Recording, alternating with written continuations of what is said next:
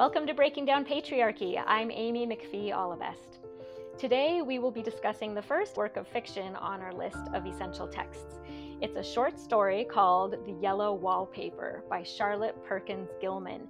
And if you haven't read it, or if you haven't read it in a while, then I encourage you to press pause on this podcast right now and go read it really quick and then come back. Or even easier, you can listen to it. It's only about 40 minutes long, and you can find it on Audible or for free on LibriVox or YouTube.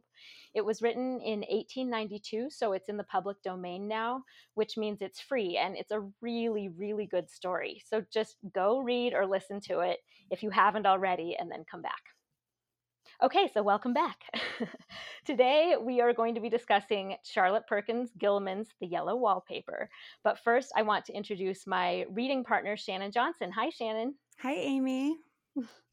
I will always remember the moment that you and I met, Shannon. It was at the welcome dinner for our master's program at Stanford. And so it was the very first time that we were getting together with our cohort that had just been admitted to the program. And I was feeling nervous and kind of intimidated. And I thought, I'm going to be the only mom there. And I didn't think I would have anything in common with anyone. And I stood up to introduce myself, and I mentioned that I had 4 kids. And I thought, of course, I would be the only one crazy enough to have 4 kids. And I hear this voice from the back of the room, I have 4 kids too.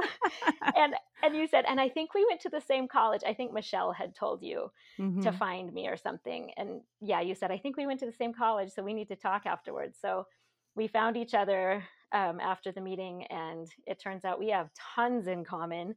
And we speak the same language, and we've been fast friends ever since.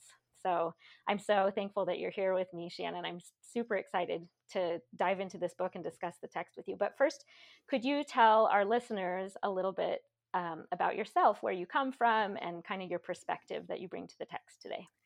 Sure. So I am descended from white Europeans who came to the United States in the 1800s. They all came because of the Mormon Church, the Church of Jesus Christ of Latter-day Saints. My middle name, Olina, is actually from my great-great-great-grandmother who emigrated from Norway.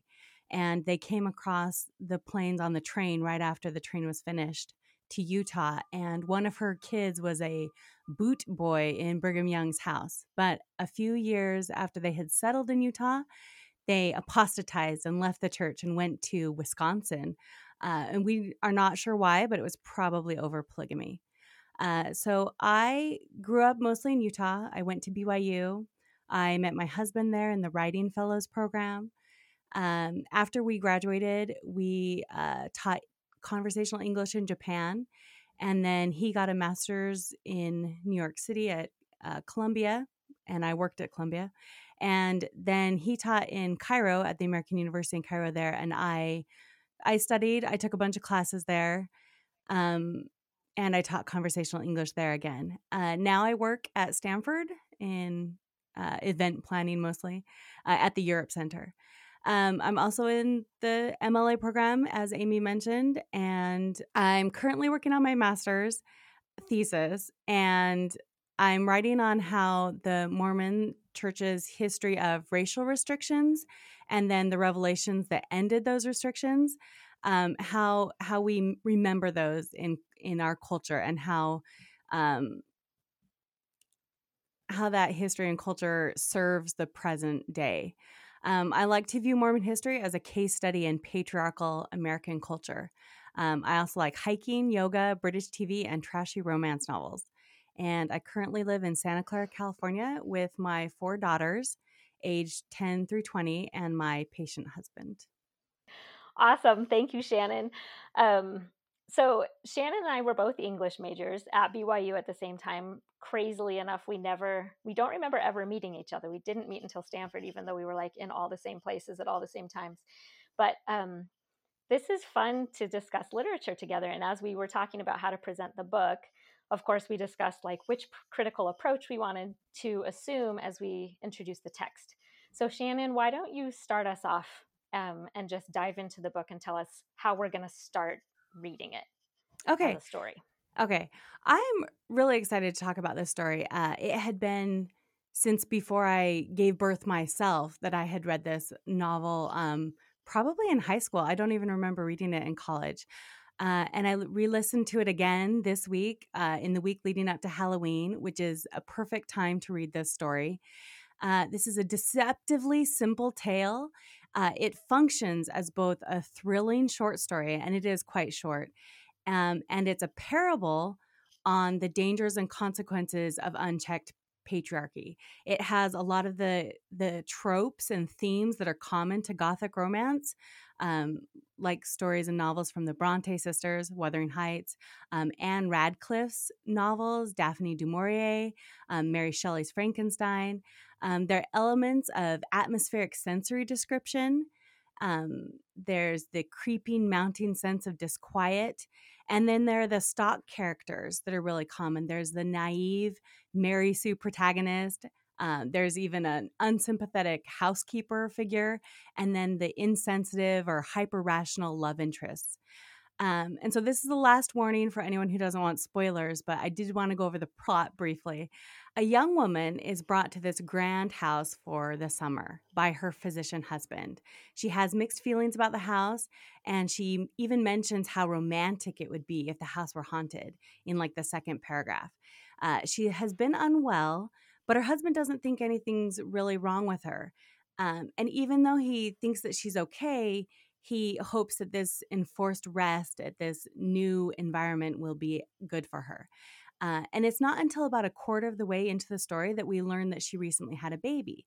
And she expresses her love for the baby, but she doesn't sound attached to him, and she's not engaged with his care. Her husband forbids her from writing or doing any kind of work, but she sneaks around and she finds solace in describing the house in a secret journal. For some reason, like descriptive exposition seems to her like an okay form of writing that she like justifies in her own mind that it's going to be okay. Anyway, she focuses on her immediate physical surroundings, which is this room at the top of the house and this wallpaper that like both calls to her and also repels her.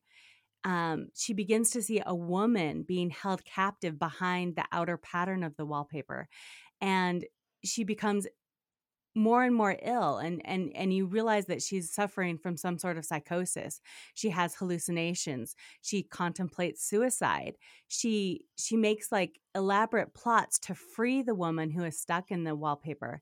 And on after they've been there for presumably like 3 or 4 months for the summertime, on the evening before their departure back to the city, she in a frenzy starts tearing off uh, big sections of the wallpaper, and then she eventually becomes the woman who has been stuck in the wallpaper.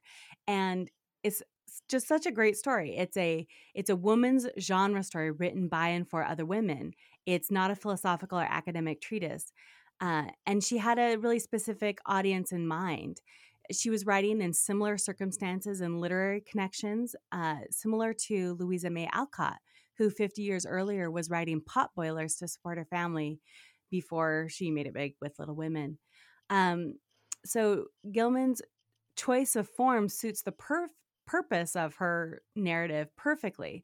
She, since her narrator is not even named ever, and she is an unreliable narrator, and she just reports the dialogue. So she's able to say things that sound too bad to be true, like John laughs at me. But we'll talk about that in the discussion of patriarchy and marriage. For now, I just want to focus on her central image, the wallpaper itself, and to talk about how it functions both as a physical barrier and the focal point for the dramatic action of the story, and then how it also works as a pretty straightforward metaphor for the like oppressive nature of patriarchy. So I'm going to read a couple quotes and notice her energetic and evocative word choice. So this is the wallpaper as just a decorative element. She says, "It is dull enough to confuse the eye in following, pronounced enough to constantly irritate and provoke study. And when you follow the lame, uncertain curves for a little distance, they suddenly commit suicide, plunge off at outrageous angles, destroy themselves in unheard of contradictions. The color is repellent, almost revolting, a smoldering, unclean yellow, strangely faded by the slow turning sunlight.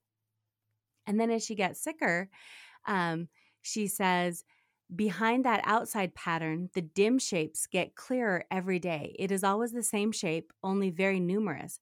And it is like a woman stooping down and creeping about behind that pattern. And then she even starts to think that she sees the figure in the wallpaper seeming to shake the pattern. And she calls it a bad dream, something that the pattern itself is something that slaps you in the face, knocks you down, and tramples upon you. And by the end, um, she is not seeing only the one woman in the wallpaper, she's seeing perhaps many women, and they are shaking the bars of the pattern. And she is all the time trying to climb through, but nobody could climb through that pattern. It strangles so. I think that is why it has so many heads. And so then, Amy, I thought two of the quotes that you pulled from the short story were so fascinating about how really her metaphor works not only within this story, but as a metaphor for your entire project. Yeah, I just found myself relating as she talks about the wallpaper and the it almost seems like you said that women are shaking the bars from behind it. Um, there were some quotes. Maybe I'll just read the quotes from earlier, a few pages before that. Um, I'll read two quotes. This wallpaper has a kind of sub pattern in a different shade, a particularly irritating one, for you can only see it in certain lights and not clearly then. But in the places where it isn't faded and where the sun is just so, I can see a strange, provoking, formless sort of figure that seems to skulk about behind that silly and conspicuous front design. So there, I thought of my own experience with kind of very slowly beginning to wake up to the existence of patriarchy, like Neo in the Matrix. Wait, you said you've never seen the Matrix, right? I still haven't. I need to. It's on my list. Shannon, you have to see the Matrix. It's like it's a foundational movie. Um, well, the character in the Matrix just like something's wrong with his world, and the way it's described in the beginning is like just this sense, this uneasy sense that something isn't quite right. Um, and that's really, I mean, that's the experience that I see here. That the narrator is looking at that wallpaper and like you can't really discern, you can't see the pattern very well, and so you just see this, you have this sense of like something skulking behind that front design. I can't tell what it is. The next quote is kind of a continuation of that feeling. The narrator says, I determine for the thousandth time that I will follow that pointless pattern to some sort of a conclusion. I know a little of the principle of design, and I know this thing was not arranged on any laws of radiation or alternation or repetition or symmetry or anything else that I have ever heard of. So to me, that feels like when just conversations that I had through the years about like how how has this system come to be, and I'd try to like follow the philosophical arguments that people would make to me about why, especially in the context of the church, because that's the context that we grew up in, and like you said, it's kind of the Mormon church being a case study of how patriarchy works, because it's an unapologetic patriarchy, right? They make no apologies for being Well, male led and that it's divinely sanctioned, right? um, and so, I mean, I still have these conversations where through the years I would kind of try to follow a line of logic and then it would dead end. Or I would think, like, no, I'm right. And then someone would be like, oh, but motherhood's so important. See how it's not oppressive? And I'd be like, okay, yeah, I guess. And just that feeling of frustration of trying to follow a line to its logical conclusion and getting twisted up in arguments. And I guess it was that feeling of like the narrator says, like, I determine for the thousandth time that I will follow that pointless pattern to some sort of a conclusion. And I guess maybe that's what you meant by saying like this is a metaphor almost for this breaking down patriarchy project, where I was like, okay, I have had enough. I'm going to start at the very beginning. I want to know where this pattern comes from. I want to know who instituted it and how and why and how it's been developing all the way through. And so, yeah, that's, I think it can be argued that Gilman is using that wallpaper metaphor as like the patriarchy and like the bars. And I just really, really related to it. And that feeling of like, wait a second, something's off. And then needing to do a bunch of work to figure out um, the logic of the pattern in order to get out, right? Right.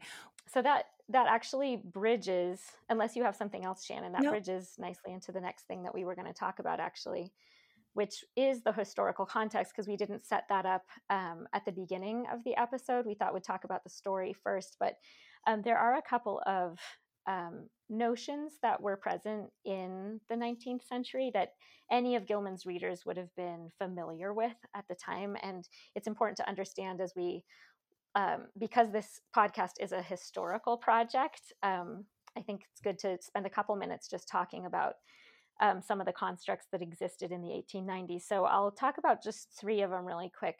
The first are the laws of coverture, and those, we mentioned those on a different podcast briefly, but just to review, the laws of coverture, it was a legal doctrine whereby upon marriage, a woman's legal rights and obligations were subsumed by those of her husband. It comes from the French term of a woman being a femme couverte. I do not speak French. I'm terrible, but a woman who is covered, right? An unmarried woman is a femme sole, like a single woman, right? And she had the right to own property and make contracts in her own name. But once she gets married, she's covered by her husband. And it comes from, I mean, I just looked it up online, and it describes it as a, quote, legal fiction that a husband and wife are one person. So this comes from the common law of England that had been in place for several centuries. And William Blackstone famously wrote the commentaries on the laws of England. And I think it's useful to just read his description. He says, by marriage, the husband and wife are one person in law. That is, the very being or legal existence of the woman is suspended during the marriage, or at least is incorporated and consolidated into that of the husband, under whose wing, protection, and cover she performs everything, and is therefore called in our law a femme couverte. She is said to be under the protection and influence of her husband, and her condition during her marriage is called her coverture. For this reason, a man cannot grant anything to his wife or enter into a covenant with her, for the grant would be to suppose her separate existence, and to covenant with her would only be to covenant with himself. So this attitude that the man just covers the woman and doesn't see her as an adult peer affects every aspect of society and relationships, as you can imagine. So women are really, truly, once they're married, they're regarded as perpetual children. And that leads to the second point, which is the separate spheres ideology. So the patriarchal ideology of separate spheres was based primarily on notions of biologically determined gender roles and patriarchal religious doctrine. And it claims that women should avoid the public sphere, so the domain of politics, paid work, commerce, and law. And women's proper sphere, according to this ideology, is the realm of domestic life. So just focused on childcare and housework and religion. So the third kind of aspect of life that would have been familiar to 19th century readers is the notion of female hysteria. So if you think back to like the stereotype of the fainting woman in like the 18th and 19th centuries who always needs smelling salts on hand, like if there's anything mildly upsetting, she'll just like pass out. Or the emotionally out of control woman. John Stuart Mill talks about this in The Subjection of Women, but we didn't have time to cover it in that episode. But there's this perception in the culture that women are super emotional and they freak out in hysterics all the time. So the word hysteria originates from the Greek word for uterus, which is hystera. The oldest record of hysteria dates back to 1900 BCE, when Egyptians recorded behavioral abnormalities in adult women on medical papyrus. And the Egyptians attributed the behavioral disturbances to a wandering uterus. And so later they dubbed the term, or later the term hysteria became the common term for this emotionality in women. And to treat hysteria, I thought this was really interesting. Egyptian doctors prescribed various medications, like putting strong smelling substances on the patient's vulvas to encourage the uterus to return to its proper position. And so I just think it's really interesting, this notion of the uterus causing big emotions. Mm-hmm. And so, I mean, later in the Christian tradition, even, I mean, this lasted for thousands of years. Later in the Christian tradition, hysteria, again associated with females only, was thought to be caused by satanic possession. And many patients of hysteria were persecuted as witches, and they underwent interrogations and torture and even execution. So we could get into that, and I think we won't, but I have reflected on that a lot, actually, over the course of my life, of whether men or women are really more emotionally out of control. Mm-hmm. In my life, I have not seen that gendered stereotype be true at all. Again, it's something we could dive into, but I think we won't have time here. But certainly by the 20th century, you don't think of women as like fainting at the least, emotional provocation, right? Nobody has smelling salts in their kitchen cabinets anymore. And so, Yeah, but the prescriptions of like Prozac and lithium and other psychotropics and stuff, that's very gendered. We'll talk about this a little bit later too, but the way in which doctors treat men and women who both have depression, that's still different even to this day. yeah, So that's true. and even in the, I mean, women going to work during World War II, and then, there was a lot of, will they be able to handle it, and this is in the Yeah, 1940s. And then, of course, as soon as the men came home from the war, of course, the women should go home because that's their sphere. And that's the 1950s, right? And then you have, I mean, it was just really, really recently that a woman made it into the Green Berets, I think it was, or something, and she completed the training. But the idea of whether or not women are physically and or emotionally fit to participate in all the public spheres is still, I mean, up to the moment, I think. yeah. So, Yeah, that's definitely true. That's definitely true. And you are going to talk later in this episode about patriarchy in the medical field a little bit yeah. too, in terms of her mental illness. So, Yep. um, so we'll leave those topics at that, and maybe talk a little bit about Gilman herself, the author. Okay. Yeah, she had a fascinating life. She was born in 1860 in Connecticut. She only had one brother. Her father left them when she was really young, and so she was very poor for most of her childhood. And since her mom wasn't able to support the family on their own, they were often living with or around her father's aunts. And one of those aunts was Harriet Beecher Stowe, the author of Uncle Tom's Cabin. And so when I mentioned that she was kind of in the same literary circles and everything as Louisa May Alcott, I meant that literally. Um, Wow. yeah. And she also inherited some of the problems of with white feminism, right? That she wasn't as racially sensitive or as we could wish now. Anyway, her mother forbade her from making strong friendships and from reading fiction. And I don't know if that's because she wanted her to have a strong character and not be hurt by people as her mom had been by her father. Anyway, she wrote in her autobiography that her mother showed affection only when she thought Charlotte was asleep. So, and then even though her father had abandoned them, years later, he contacted her with a list of books that he thought that she should read.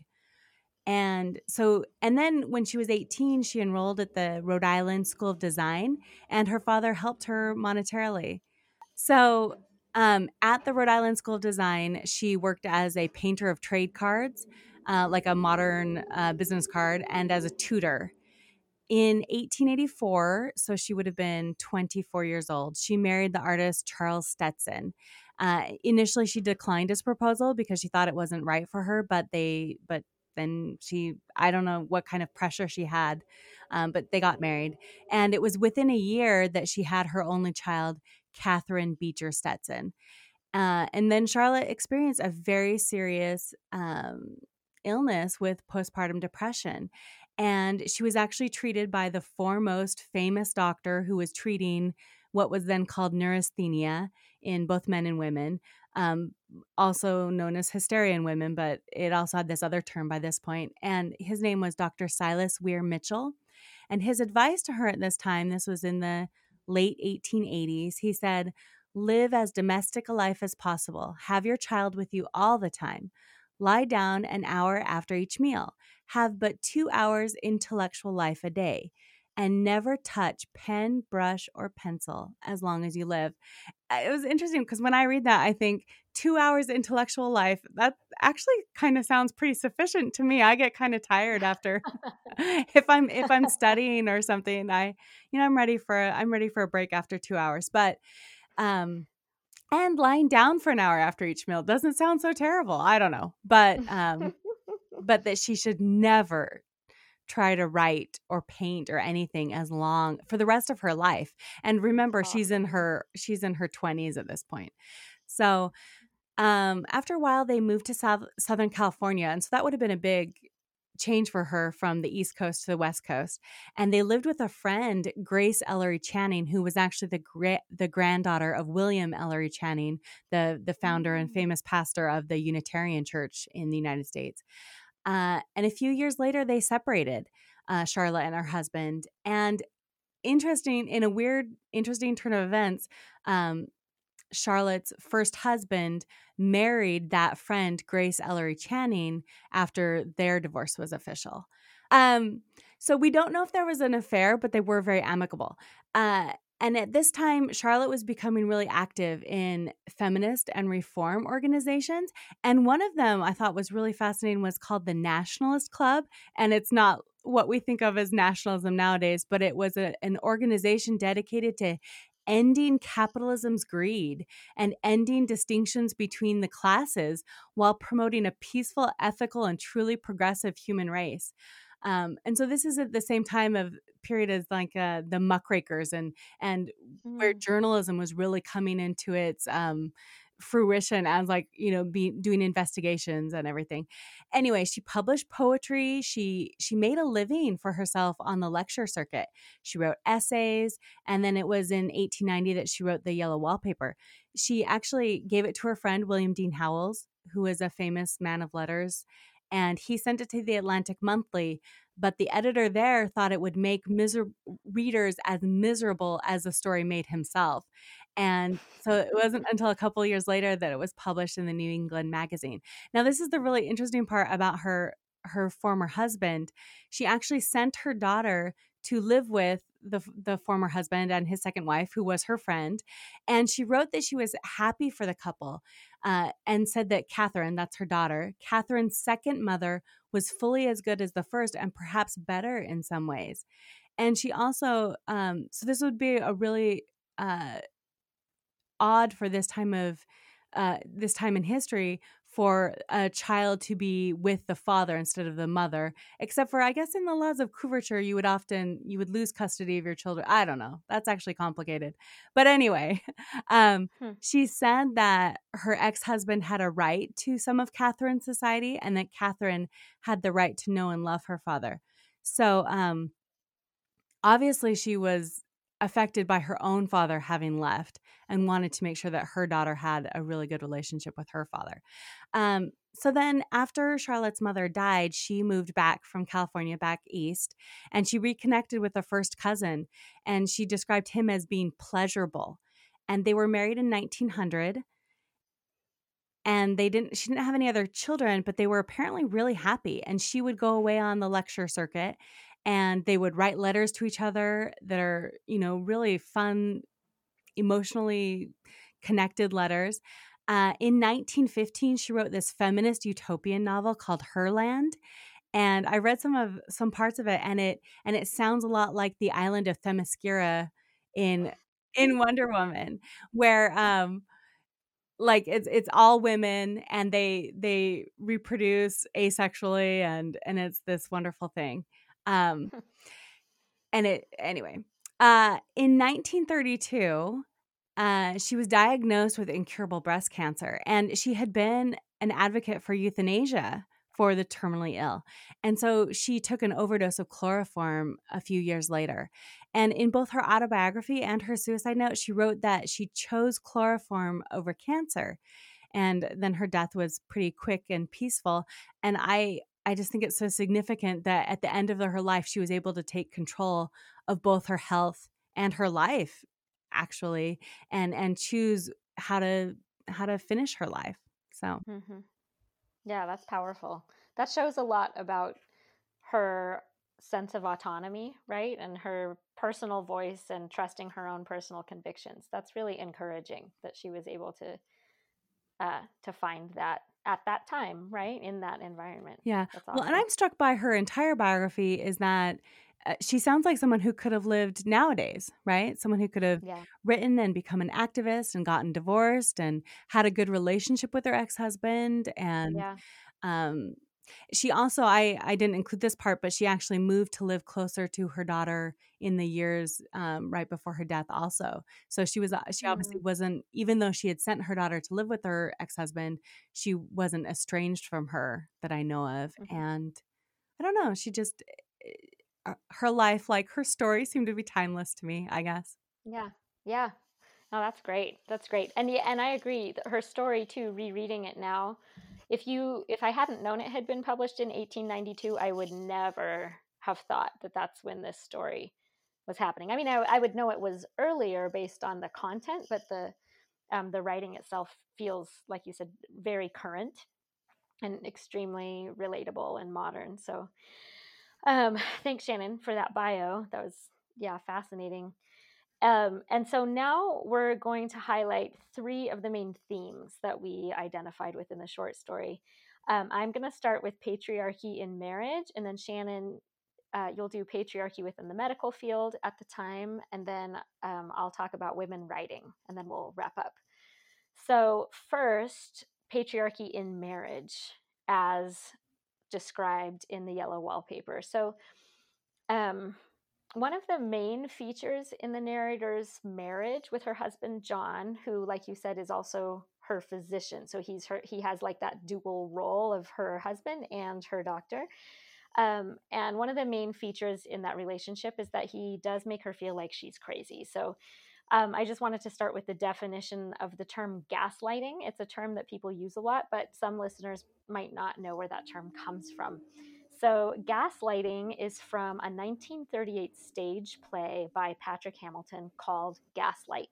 And this play is about an abusive husband who attempts to convince his wife and convince others in their life that the wife is insane. And he does this by manipulating small elements of their environment and then insisting that she's the one who's mistaken and remembering things incorrectly, or that she's delusional when she points out that things are changing. And so the play's title alludes to how this abusive husband slowly dims the gas lights in their home and then pretends that nothing's changed in a like a purposeful effort to make his wife doubt her own perceptions.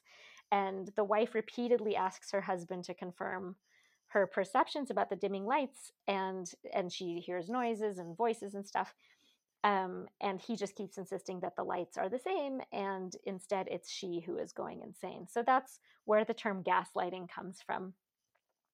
Manipulating someone to make them think that the problem is them or that they're crazy, when actually they are not the problem and they're not crazy. So I would say that this is one of the themes in the story, because the narrator is constantly being told that she's wrong, not just about the wallpaper, but just about her own feelings and her own inclinations. And her, for example, wanting to go outside and go for a walk, saying, like, no, no, no, no, no, that's not what you need. And she wants to write, no, no, no, no, no, that's going to be bad for you. She's just not trusted. And so she starts to distrust herself and think that she's crazy, which interestingly leads to her additional deterioration, um, because she isn't able to trust herself. So, in addition to the theme of gaslighting, I wanted to share just some excerpts to show how Gilman depicts this marriage. And again, like you said, the whole story is told from the point of view of the narrator, and she's not necessarily a reliable narrator, but it's a first person um, perspective. So the first quote is on the very first page, and the woman says, "John laughs at me, of course, but one expects that in marriage." So just a very telling observation that I think just indicates maybe how a woman would perceive marriage in general in the late 1800s. She then says on the second page, she says, "I get unreasonably angry with John sometimes. I'm sure I never used to be so sensitive. I think it is due to this nervous condition. But John says if I feel so angry, I shall neglect proper self control. So I take pains to control myself, before him at least, and that makes me very tired." She then says, I'm just going to read a few of these quotes because they kind of speak for themselves and create overall the sense of what the relationship is like. Another quote is, "He's very careful and loving and hardly lets me stir without special direction. He takes all care from me, and so I feel basely ungrateful not to value it more." Um, okay, and then one last one, and then I'll talk about it a bit. The last one is, "Dear John, he loves me very dearly and hates to have me sick. I tried to have a real, earnest, reasonable talk with him the other day and tell him how I wish he would let me go and make a visit to Cousin Henry and Julia, but he said I wasn't able to go, nor able to stand it after I got there, and I did not make out a very good case for myself, for I was crying before I had finished."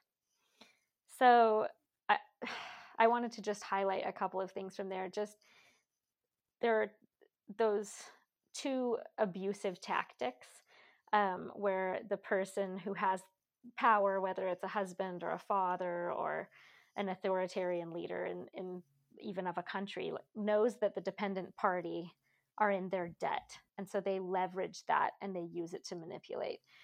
So, where she says, that she feels ungrateful. He takes all care for me, and so I feel basely ungrateful not to value it more. I think that this is a really common dynamic in patriarchal relationships, especially when the man inhabits the public sphere, and so he's the breadwinner. That it puts it, just by virtue of that alone, it puts um, the man in the position of the provider, and so everybody else in the family is dependent upon them. And so it just is really a recipe for manipulating gratitude. You know what I mean? And saying, like, how dare you question me after everything I've done for you? And that just really struck a chord with me as being something that's very familiar that I've witnessed in lots of relationships. And another thing is that last quote where she said, like, oh, I didn't make a very good case for myself because I was crying before I had finished. And just that sense of frustration and the futility of her trying to argue and trying to represent her own point of view, and in that desperation that she starts crying in this relationship. Obviously that's looked down on, and that display of, again, it's like feminine emotionality is then anything she has to say is just discounted by saying, oh, you're so emotional, and placing the fault on this woman who's actually not being treated fairly.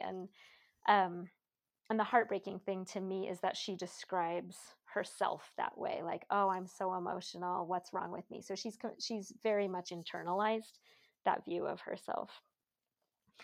One more thing that I want to share on this is, there are a bunch of quotes where the narrator describes her husband as being really tender with her, that John gathers her up in his arms and carries her upstairs, and he very gently lays her on the bed and sits by her and calls her his darling, and he says, you have to take care of yourself and be well. And he calls her little girl, which is, of course, patronizing. But the sense that I got from those parts too, and I was actually really glad that Gilman included them, because I think his character would have been too flat if he had just been like this domineering, abusive husband. It really, to me, highlighted the reality that relationships are complicated. And it made me think of Thomas Paine's quote, where he said, "If we take a survey of ages and of countries, we shall find the women, almost without exception, at all times and in all places, adored and oppressed." And I think that's true on a macro level. And I think that's true in relationships as well. People, I think, sometimes say, like, oh, that's not abusive because he loves me, right? And he does. And I get the sense that John in this story actually really did care about his wife and was perhaps doing the best he knew how to do, even though it was pretty crappy and actually really damaging to his wife. There was an aspect of this relationship where he was doing all he knew how, and maybe what he had been taught in medical school and what had been modeled for him by his parents. And so I just wanted to mention that as well. Um, but it's very rare to find like a truly 100% misogynistic like man who actually really truly loathes his wife. It's more common that he actually really does love his wife, but is just extremely misguided and does a lot of abusive things, but perhaps not on purpose, which isn't to excuse it, but just to understand it better. It's all tangled up together and it's really hard to tease out those elements. Anyway, those were my thoughts on the patriarchal aspects of their marriage. Did you have anything that you wanted to bring out from there, Shannon? Well, I think that's I'm sorry, did you read the part where he said I was his darling and his comfort and all he had, and that I must take care I of didn't. myself for his sake and keep well? Yeah. Um, to me, that is just exactly what you were just talking about, is the fact that he does try to manipulate her by telling her how much she means to him, and that she has to take care of herself for his sake, and he just it's just not a partnership. Their Mm, relationship is so unequal in power, and as you said, part of that is the fact that he's the breadwinner, he's the man. There were When I was reading some criticism of the story and stuff, there are some scholars who think that since he's gone so often, maybe he's having an affair. Maybe he is just really busy being out on medical calls, but he's often out all night. Um, hmm and that she puts on a show for him. She's probably dressing for dinner or whatever they would do at this time period. And just that they are not equals. And no matter how much he loves her, it just reads, everything he says to her sounds like a paternal relationship or a fatherly relationship. It does not sound like two equals talking. So Absolutely. And it wouldn't have been, right? At all.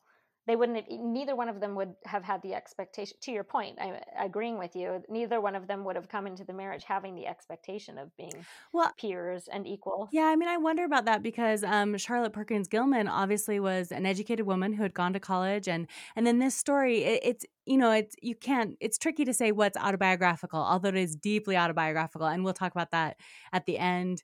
Um, but um, but she does definitely paint her narrator, I think, as more naive and more unself-aware, more less self-conscious than she was herself. So Than she obviously was. she Yeah, is agreed. distancing herself. Um, the narrator seems so young and so different from Charlotte Perkins Gilman herself, who I think did see herself as an equal in marriage, and maybe that's why she got hmm divorced the first time, right? And then her second marriage was so much happier because she was older and she was making her own money, and I don't know. So Yeah. yeah. No, yeah, I agree. And so maybe Gilman is writing, maybe the way we'll talk about Virginia Woolf a little bit. You know how some of Virginia Woolf's mother characters, like Mrs. Ramsey and stuff, are based on Virginia Woolf's own mother, like Mhm. her own parents' relationships. And so maybe, yeah, that's true that Gilman, this doesn't represent how Gilman was, this character in the yellow wallpaper, but perhaps she knew enough women, maybe her friends, maybe her own mother, that she was writing this character more based on that. Yeah, who knows? But that's a really great point. I'm glad you actually brought that quote back out because I hadn't read it. That he calls her his darling, but then that next part is really important, that she's also his comfort, all he had, and that she needed to take care of herself for his sake. So I'm glad you brought that out, Shannon. That's great. Yeah. Should we go on to the next part?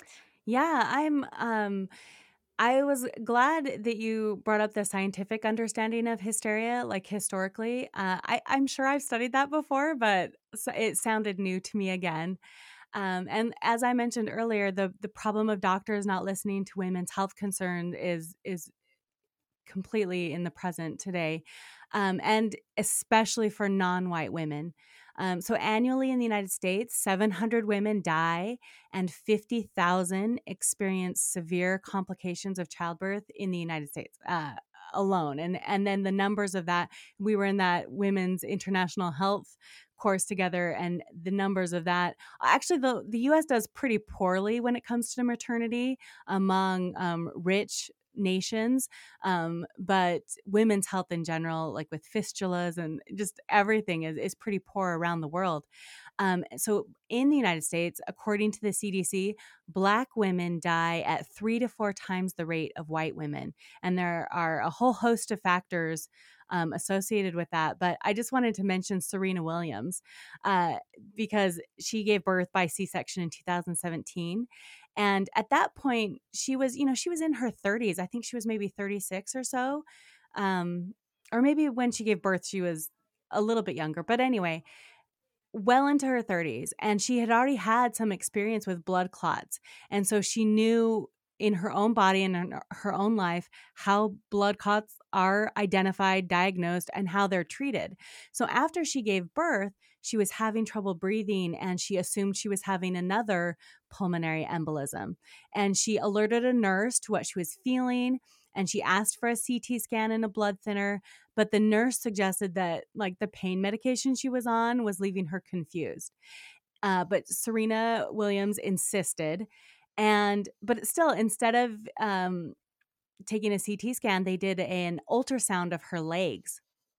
And she told the doctor, I was like a Doppler, which is the machine they use to do the ultrasound. I told you I need a CT scan and a heparin drip, which heparin's the blood thinner.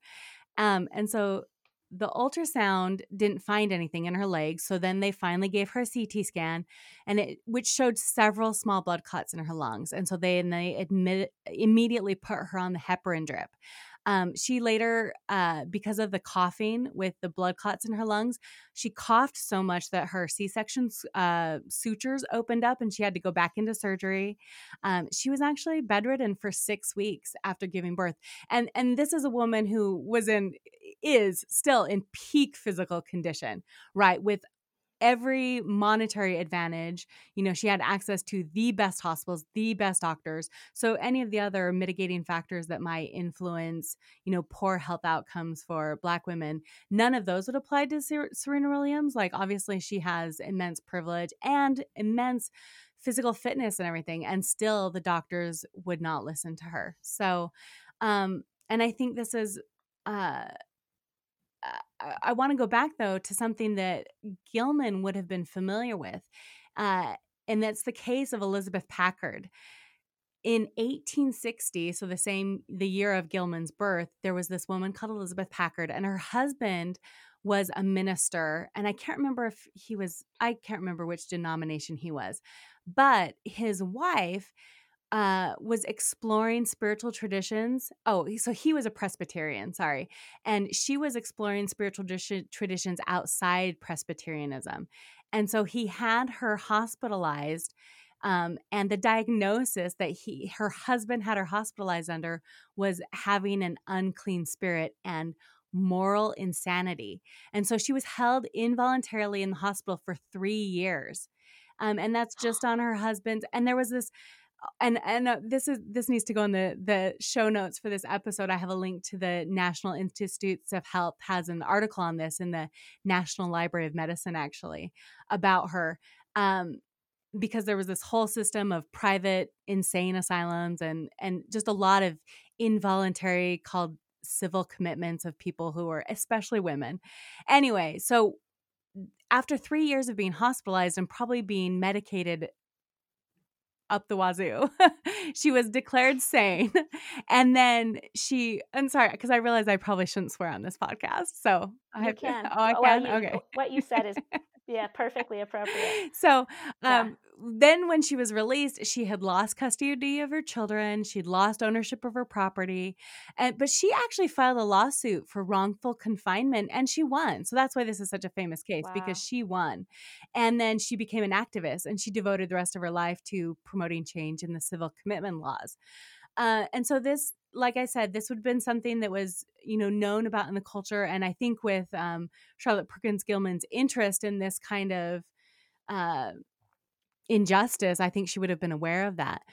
So now the yellow wallpaper itself is so emblematic of medical misogyny that it's also featured in this National Library of Medicine. So we'll put a link to that also in the show notes.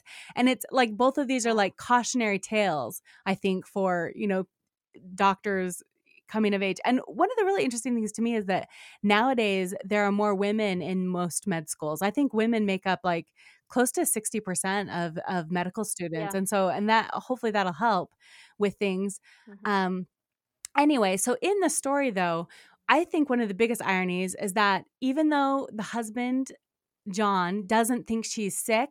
And she mentions this on the very first page. She says, if a physician of high standing and one's own husband assures friends and relatives that there is really nothing the matter with one but temporary nervous depression, a slight hysterical tendency, what is one to do?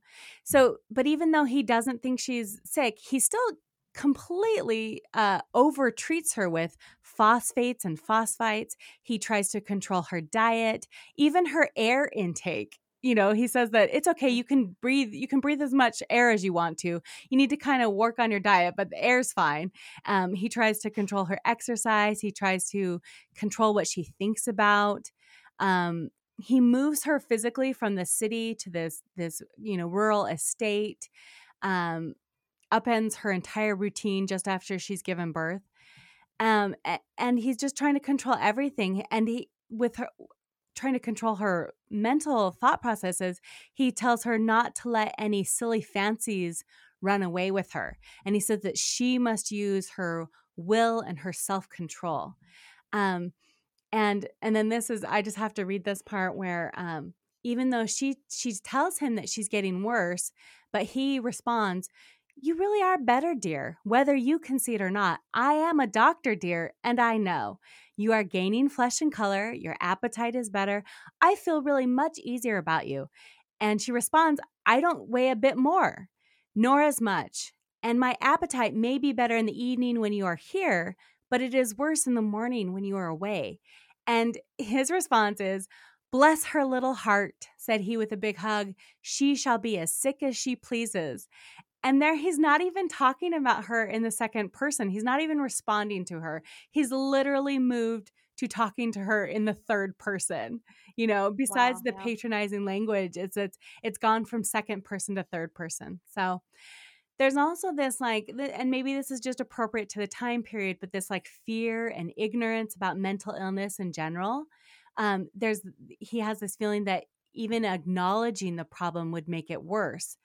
And so he says, at one point, he says, "My darling, I beg of you, for my sake and for our child's sake, as well as for your own, that you will never for one instant let that idea enter your mind.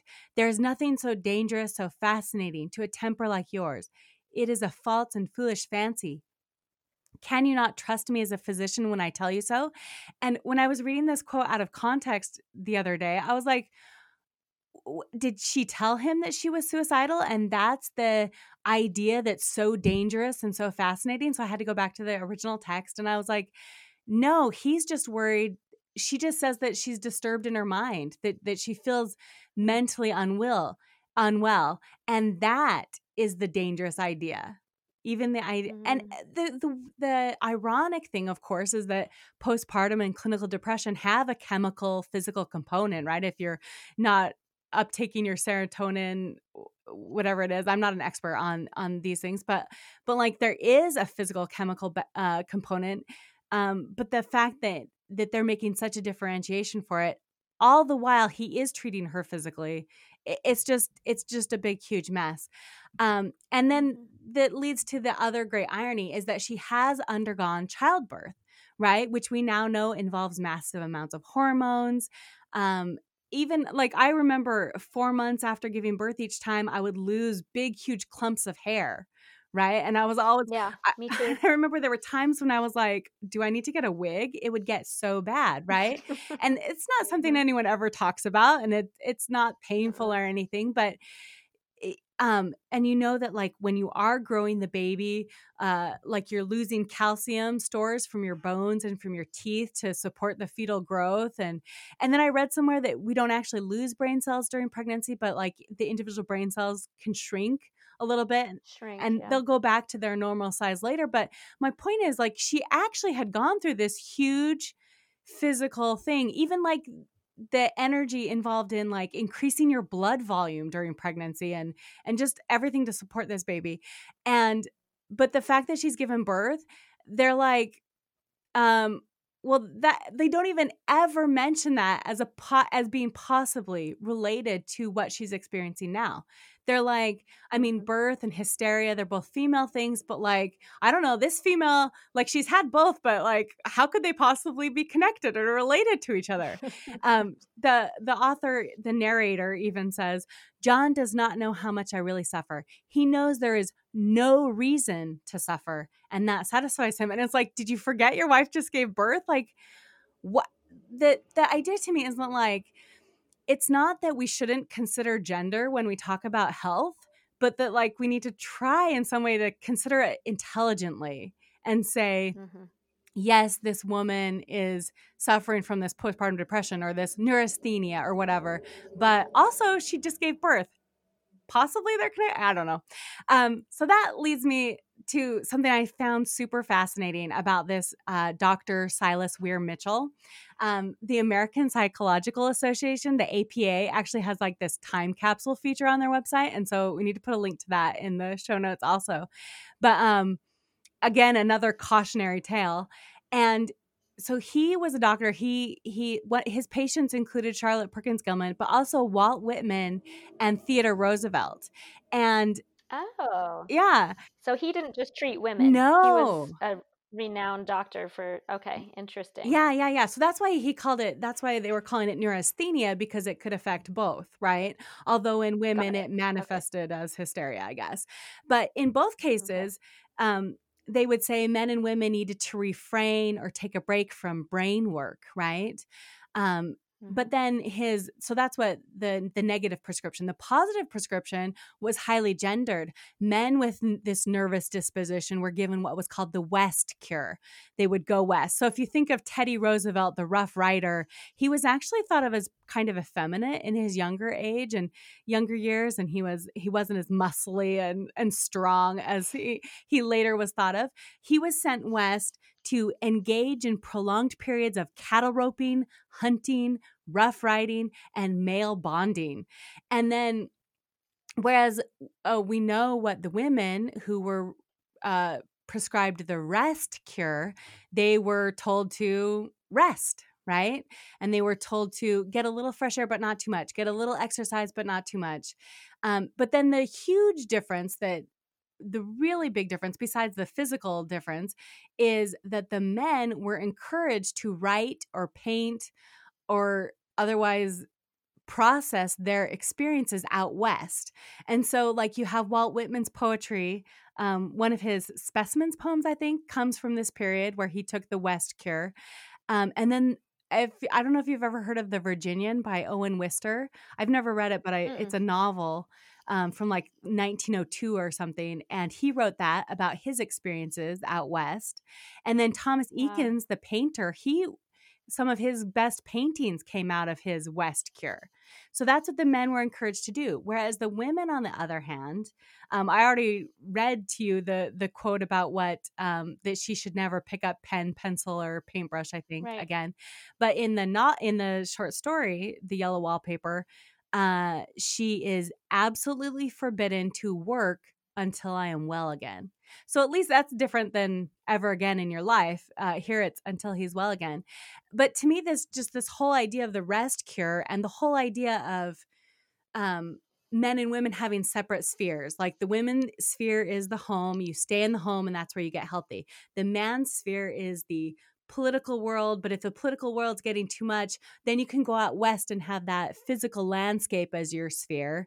But it's as if like if Serena Williams' doctors had come to her and looked at these blood clots and her C-section scar opening right after birth because of the coughing from blood clots in her lungs. And if they'd said, well, see, obviously tennis is only for men, because Totally. Oh my gosh. like that to me is the Wow. conclusion they're coming to, is that Yeah.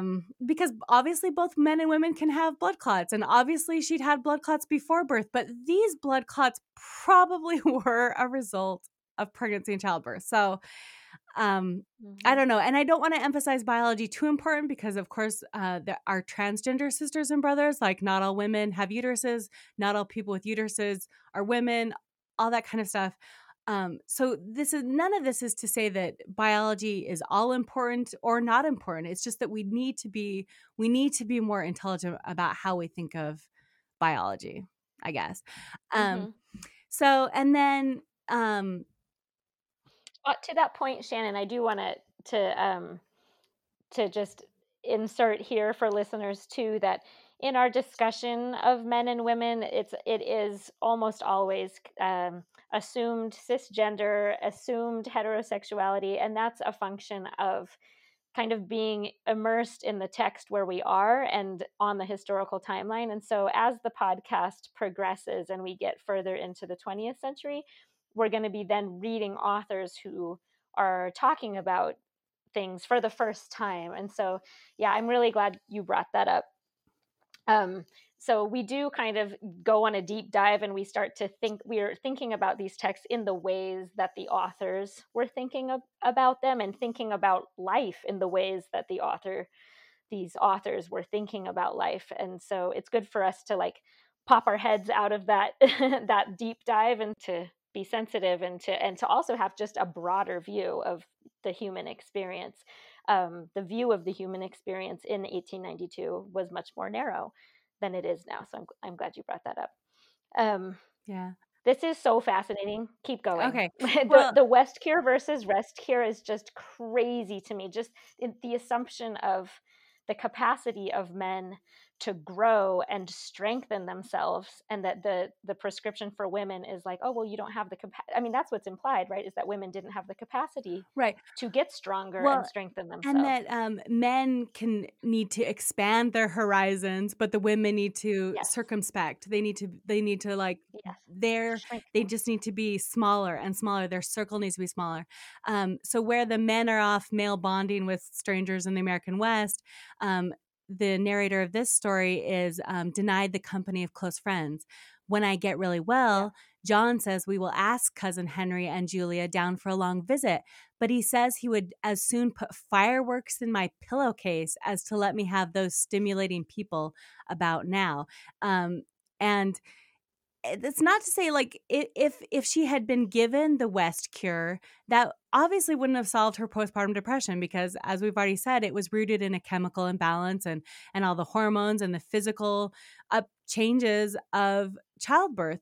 But the physician, who in this case, as we've said, is her husband, he could have tried, I think, better to do no harm by listening to her and by treating her as an equal, and all the things that she starts to say she thinks would make her feel better. She doesn't want to go off to the West. She doesn't say she wants to do what the men are doing. She wants to write. She wants to visit with her friends. She wants to do stuff that, like, in some ways is still in the domestic sphere. She's not even asking for things crazily outside of what he would have thought of as her domestic sphere. Physically, mentally, yes. Like, she wants to get out of the domestic sphere mentally. And so that made me think of Emily Dickinson, because she was writing around the same time period, a little bit earlier, right? She's more of the 1850s, 1860s time period, along with Walt Whitman and people like that.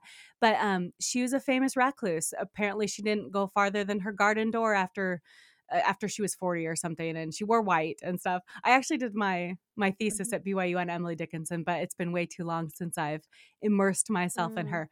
But I love her poetry, and so she kind of inhabited that really confined domestic sphere. But she had this vast and extensive correspondence with friends all over the world, and especially around New England, and super brilliant people to talk with, and her sister-in-law, and she was sharing her poetry with them. She was getting feedback on her poetry. She was sharing ideas. I mean, she was reading as many novels and books as she wanted to. She had access to an intellectual life that was way beyond the domestic sphere. And so because she had that access, um, I think that it made her literal physical domestic sphere bearable, I guess, is what I'm trying to say. So Mm. the separate Mhm. spheres are both, right, literal and metaphorical. So Mhm. I don't know. Absolutely. That's so interesting. I think one of the takeaways that I'm kind of mulling over as you just shared all of those things is, uh, yeah, just the importance of listening, because that would have solved, or if not solved, at least ameliorated the situation with Serena Williams, like you said, who was saying, like, I know my own body, I know my own medical history, listen to me, right? And even how you brought up the experience of gender nonconforming, or LGBTQ plus people too. I mean, as doctors, as family members, as friends approach whoever it is, as we're trying to figure out, like, what's biology, what is psychology, and I think the first step is always to just listen to the person, listen to what they are telling you about their experience, and let that guide the approach. And that's what I think Gilman is really writing about, and what you're describing is just this very patriarchal, male driven prescription of, like, because you are this, we're going to do this for you, and not listening to the person and what they're saying about what their gut is telling them about what they need, um, which is always the right, at least the right place to start in understanding, yeah, what the person's experiencing, so that we can be supportive and helpful, whether we're doctors Yeah. It's or friends. I think there was an article in the New York Times just like a couple days ago about how women doctors spend more time with patients than male doctors do. But Mm, this so that's good because obviously they're spending more time listening too, probably. But it was also the article said that the flip side, or the bad side to that, was that they make less money because they have fewer patients, because they spend more time sure. with each of the patients. And so if it's about Hmm. billable hours and all this kind of stuff. So we could talk about healthcare forever probably, but Yeah. just the idea that maybe it does help. We need doctors who have reflected on these and are aware of these kind of pitfalls, and who Hmm. will just listen. Yeah, Yeah. to start. Yeah. Fantastic. Thanks, Shannon. It's awesome. Okay, our last point will be brief, but I do still want to mention it because we've kind of talked about it a little bit. We've touched on it a bit, but the act of women writing. Um, I was thinking about the episode a few episodes ago. We read The Creation of Feminist Consciousness by Gerda Lerner.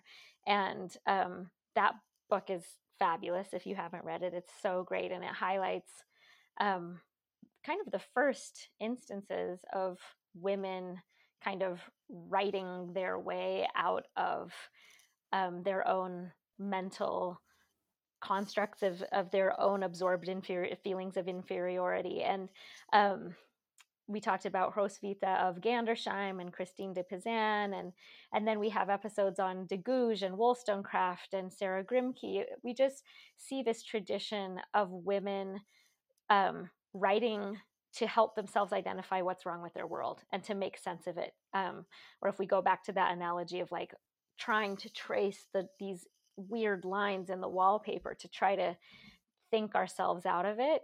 That's the role that writing, one role that writing has always played in my life, is I think so much better with a pen or a keyboard.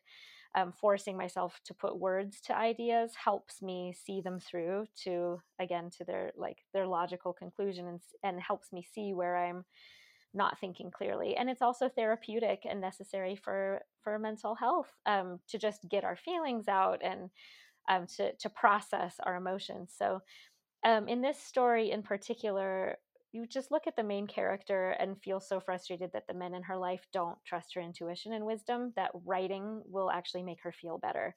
And it's also so sad to me to see how, as you like look at the story from beginning to end, to see how the writing is helping her at first, but then as people discouraged her from writing and her depression is growing worse and worse, she slowly loses the will to write. So I'm just going to trace this process through a couple of quotes. So on page 1, the narrator is talking about how she feels really bad about doubting John's wisdom. And she says, quote, "I would not say it to a living soul, of course, but this is dead paper and a great relief to my mind."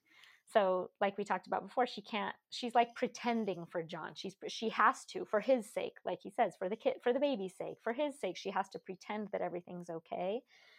So it's a great relief to her mind to be able to express what's really going on onto paper where nobody's going to see it. And then on page 2, she says, already she's experiencing this, like, this is just so hard. She says, "I did write for a while in spite of them," meaning John and the other characters in the story. "But it does exhaust me a good deal, having to be so sly about it, or else meet with heavy opposition." Then she says, "There comes John, and I must put this away. He hates to have me write a word." And this, Shannon, you and I were talking about this, and you're like, "Oh, it's like the Pride and Prejudice movie where the women are like, um, don't they have like needlepoint, and maybe they're writing, and you think of Jane Austen with her writing desk that sometimes she would just like slam it shut and hide when people would come over to the house to see that she'd been writing, and these characters in Pride and Prejudice just really quickly shove their stuff into like nooks and crannies or under the couch, lest anybody think that they had been doing anything productive or thinking. So you get this sense from the narrator too, that she has to hide her pen and paper whenever John comes home.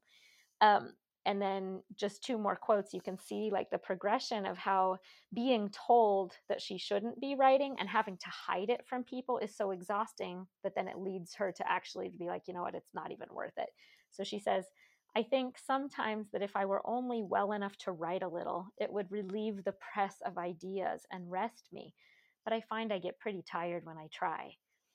And again, she's getting tired when she tries because she has so much opposition working against her. It's not the act of writing that's tiring her out.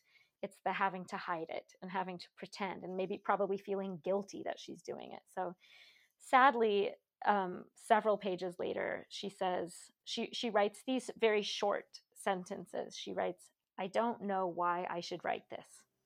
I don't want to. I don't feel able. And I know John would think it is absurd. But I must say what I feel and think in some way. It is such a relief.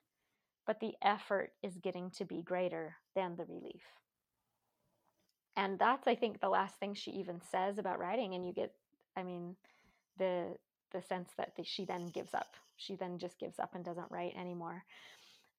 I think also, So, sorry, I think also there it kind of not it's after that point. There's only like 2 more pages or so, I think, but it mhm, starts to, or maybe I don't know. But it almost becomes more of a stream of consciousness, whereas mhm, before she seemed conscious of her reader, and that like an interlocutor, she's like, I'm writing this stuff for you, and she just seems more like it's more meta, or she's able to step outside of it and have a better perspective of everything. But then mhm, after this point, she just starts to get subsumed into the stream of consciousness about the wallpaper and the woman, and then it's she just becomes one with first the narrative and then one with the woman in the wallpaper, right? mhm, And it's because mhm. she's lost her identity as the writer, quote unquote, and now she goes from being an objective observer to what's going on around the house to becoming the subject of it herself, I think. Yeah. Yeah, totally. Great point. Great point. Um, Yeah, and we'll continue to see this. This will come up in subsequent episodes. And specifically, I'm thinking of our episodes on Virginia Woolf, which are coming up soon. We'll talk about even the aspect of mental illness and the role that writing plays, especially for women. Um, when we talk about Virginia Woolf in a little while. So, for now, that brings us to the end of our discussion. This was just fantastic, Shannon. Thank you so much for being here. And did you have like any takeaways or just nuggets of wisdom that you'll take away from Well, this? I wanted to end with a quote. Gilman was asked over and over why she wrote the yellow wallpaper. So she actually wrote a document called Why I Wrote the Yellow Wallpaper, and that's available at Right. the National Library of Medicine Exhibit 2. And that's all digitized with the original transcripts of like the magazine publication and pictures of her and stuff. So it's really, really well worth your time. But she said that after barely surviving the rest cure, she cast the noted specialist's advice to the winds and went to work. The normal life of every human being, work, in which is joy and growth and service, without which one is a pauper and a parasite, ultimately recovering some measure of power. And I just want to point out that when she's glorifying work, she's not intending women or anyone to be like cogs in the capitalist machine. Because remember, she was against some of the egregiousness of capitalism and stuff. Remember from her time in the Nationalist Club, but she's talking about work as in like mental labor or as Right. in work that fulfills one, right? So in that sense, Mm-hmm. not as laboring, I guess. She goes on, the little book, the Yellow Wallpaper, has, to my knowledge, saved one woman from a similar fate, so terrifying her family that they let her out into normal activity and she recovered.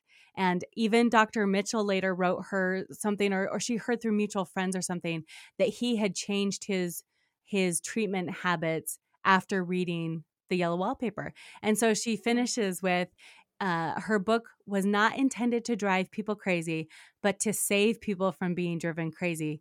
And it worked. Amazing. Yeah, I bet the Atlantic Monthly regretted rejecting her submission, right? Because he said it made me miserable. It will make readers miserable, and to some extent, like that's the point: is you have to understand the misery and where it Yeah. comes from. And But I don't know. I just want to say one more time that like you can just read it as a fun gothic horror story for yeah, Halloween. You know, true. it Yeah. really does work on that level. It's I guess my point is I don't want people to think it's a downer or it's like and it is like that you think about it and it is really depressing and sad, but it is also like a thriller. It really is truly Mhm. um anyway. So I agree. Super enjoyable to read. I do remember actually reading this story. I think first semester of freshman year in college in an English class. Um, in the Norton Anthology. I'm pretty sure hmm, it's in the Norton Anthology of literature. And I do remember reading it, and I read it completely. I think just my 18-year-old mind, I did not have enough life experience yet, but I totally just remember reading it as like a creepy story, and it was super enjoyable just on that level too. So you're right. I just want to say, I think the one takeaway, or rather, like, I guess one thing that I want to mention at the end is, um, as we talked about emotionally abusive or manipulative relationships, I just want to say it that if there's anyone listening that has a little glimmer of thinking like, I think I'm being abused in a relationship, I just want, I've known enough women that I think can relate to some of these dynamics, that I just want to encourage any listeners to talk to somebody about it and get help if you feel like you are in a relationship that is, again, that's abusive, whether it's physical or sexual or emotional. That you should trust yourself and trust your intuition, and don't let it go on longer. Get help. There are resources, there are hotlines, there are books to read. um, Talk to a trusted person, and things can get better. So have courage and try to get help. So I think that's what I would like to say at the end. And then again, Shannon, thank you so much. You are so smart and Oh. so insightful. And I love chatting with you. I love having any reason to talk with you, and talking about literature is like an extra bonus and such a joy. So thanks so much for spending the time, Oh, well, Shannon. thanks for having me. I really, thanks for giving me the excuse to read this again. And it was really fun to talk to you about it. Thanks. Our next episode is another work of fiction from the 19th century, the iconic novella The Awakening by Kate Chopin. I'd heard of this book for years. Of course, its title is super evocative, and it sounds like it should be relevant to some of the themes we're discussing on the podcast. But reading it, I really honestly couldn't believe it was written in 1899. It felt so current and so relatable. And I highly recommend buying a copy and really reading the whole thing this week if you can. My copy cost like $3.99. And it was just actually a really great story. It's a really great book, so well written.